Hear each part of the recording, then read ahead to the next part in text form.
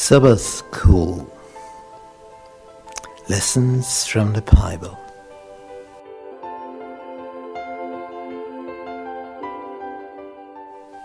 Deuteronomy. Present truth in Deuteronomy.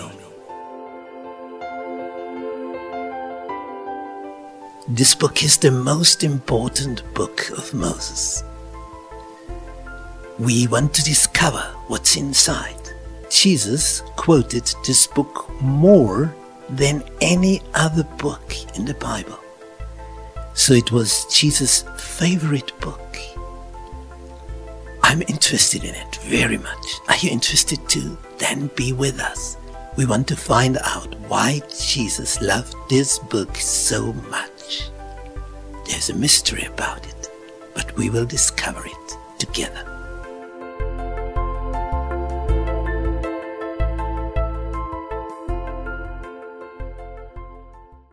Friday, summary. Here we have a wonderful photograph of a forest. You can see all the leaves, and then sunbeams come down on the dark bottom of the forest. Oh, it's so beautiful how you can see all the colors. Suddenly they are there. Before the sunbeam came down there, it was just dark. Darkness is the absence of light. And a black color is black because there's no light. In the light we could see a lot of colors. And for a stranger, when you look at this photo,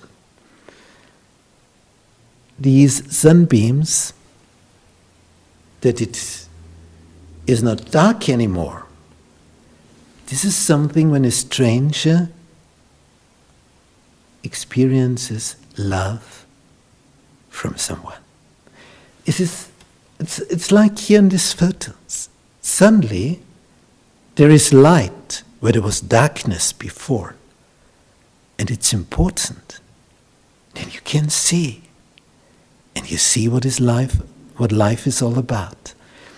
So this photograph reminds me of being a stranger whom is helped by someone.